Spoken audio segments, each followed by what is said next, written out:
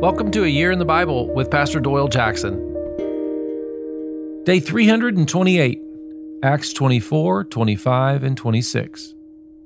Followers of the Way, persecuted. Day 328.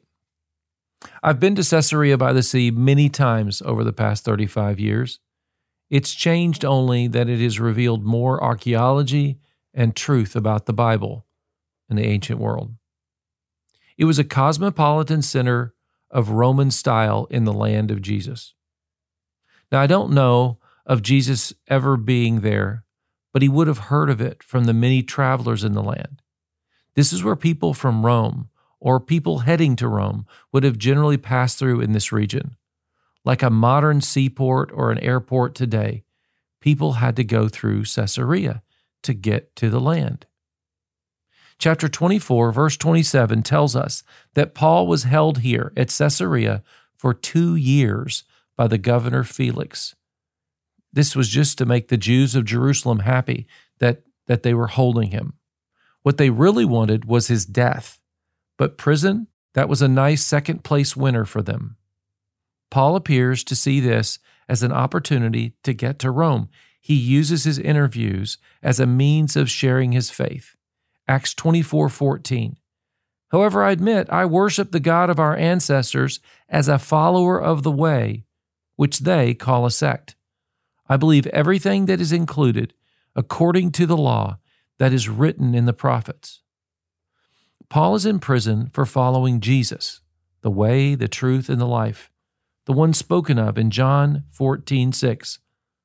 Listen to verse 22.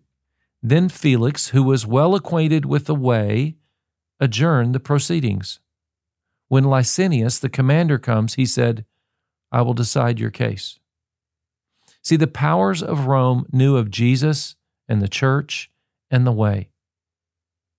In Acts 24:24, several days later, Felix came with his wife Drusilla, who was Jewish.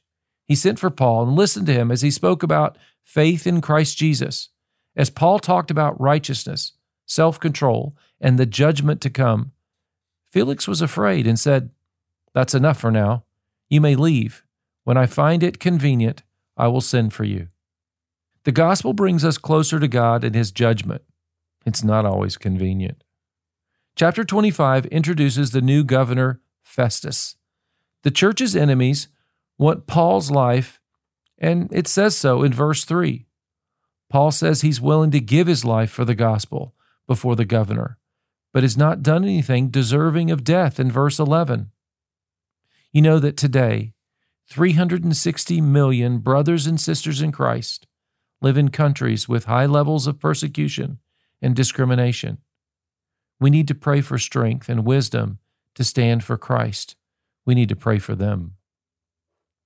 Festus asks King Agrippa to help him with Paul's case, saying in verse 27, For I think it is unreasonable to send a prisoner on to Rome without specifying the charges against him. Then Paul defends himself by sharing his testimony about Jesus.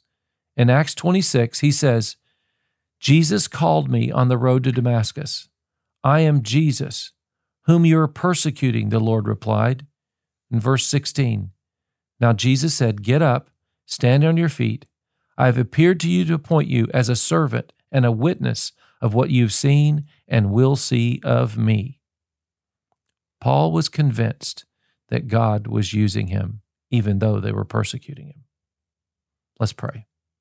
Father, use me to share the message and the way of Jesus. I say yes to you and no to the fear of persecution. In Jesus' name, amen. You know, reading the Word of God opens the way. How are you doing? Please let me know. Email me, pastor@tcnd.org. That's pastor@tcnd.org.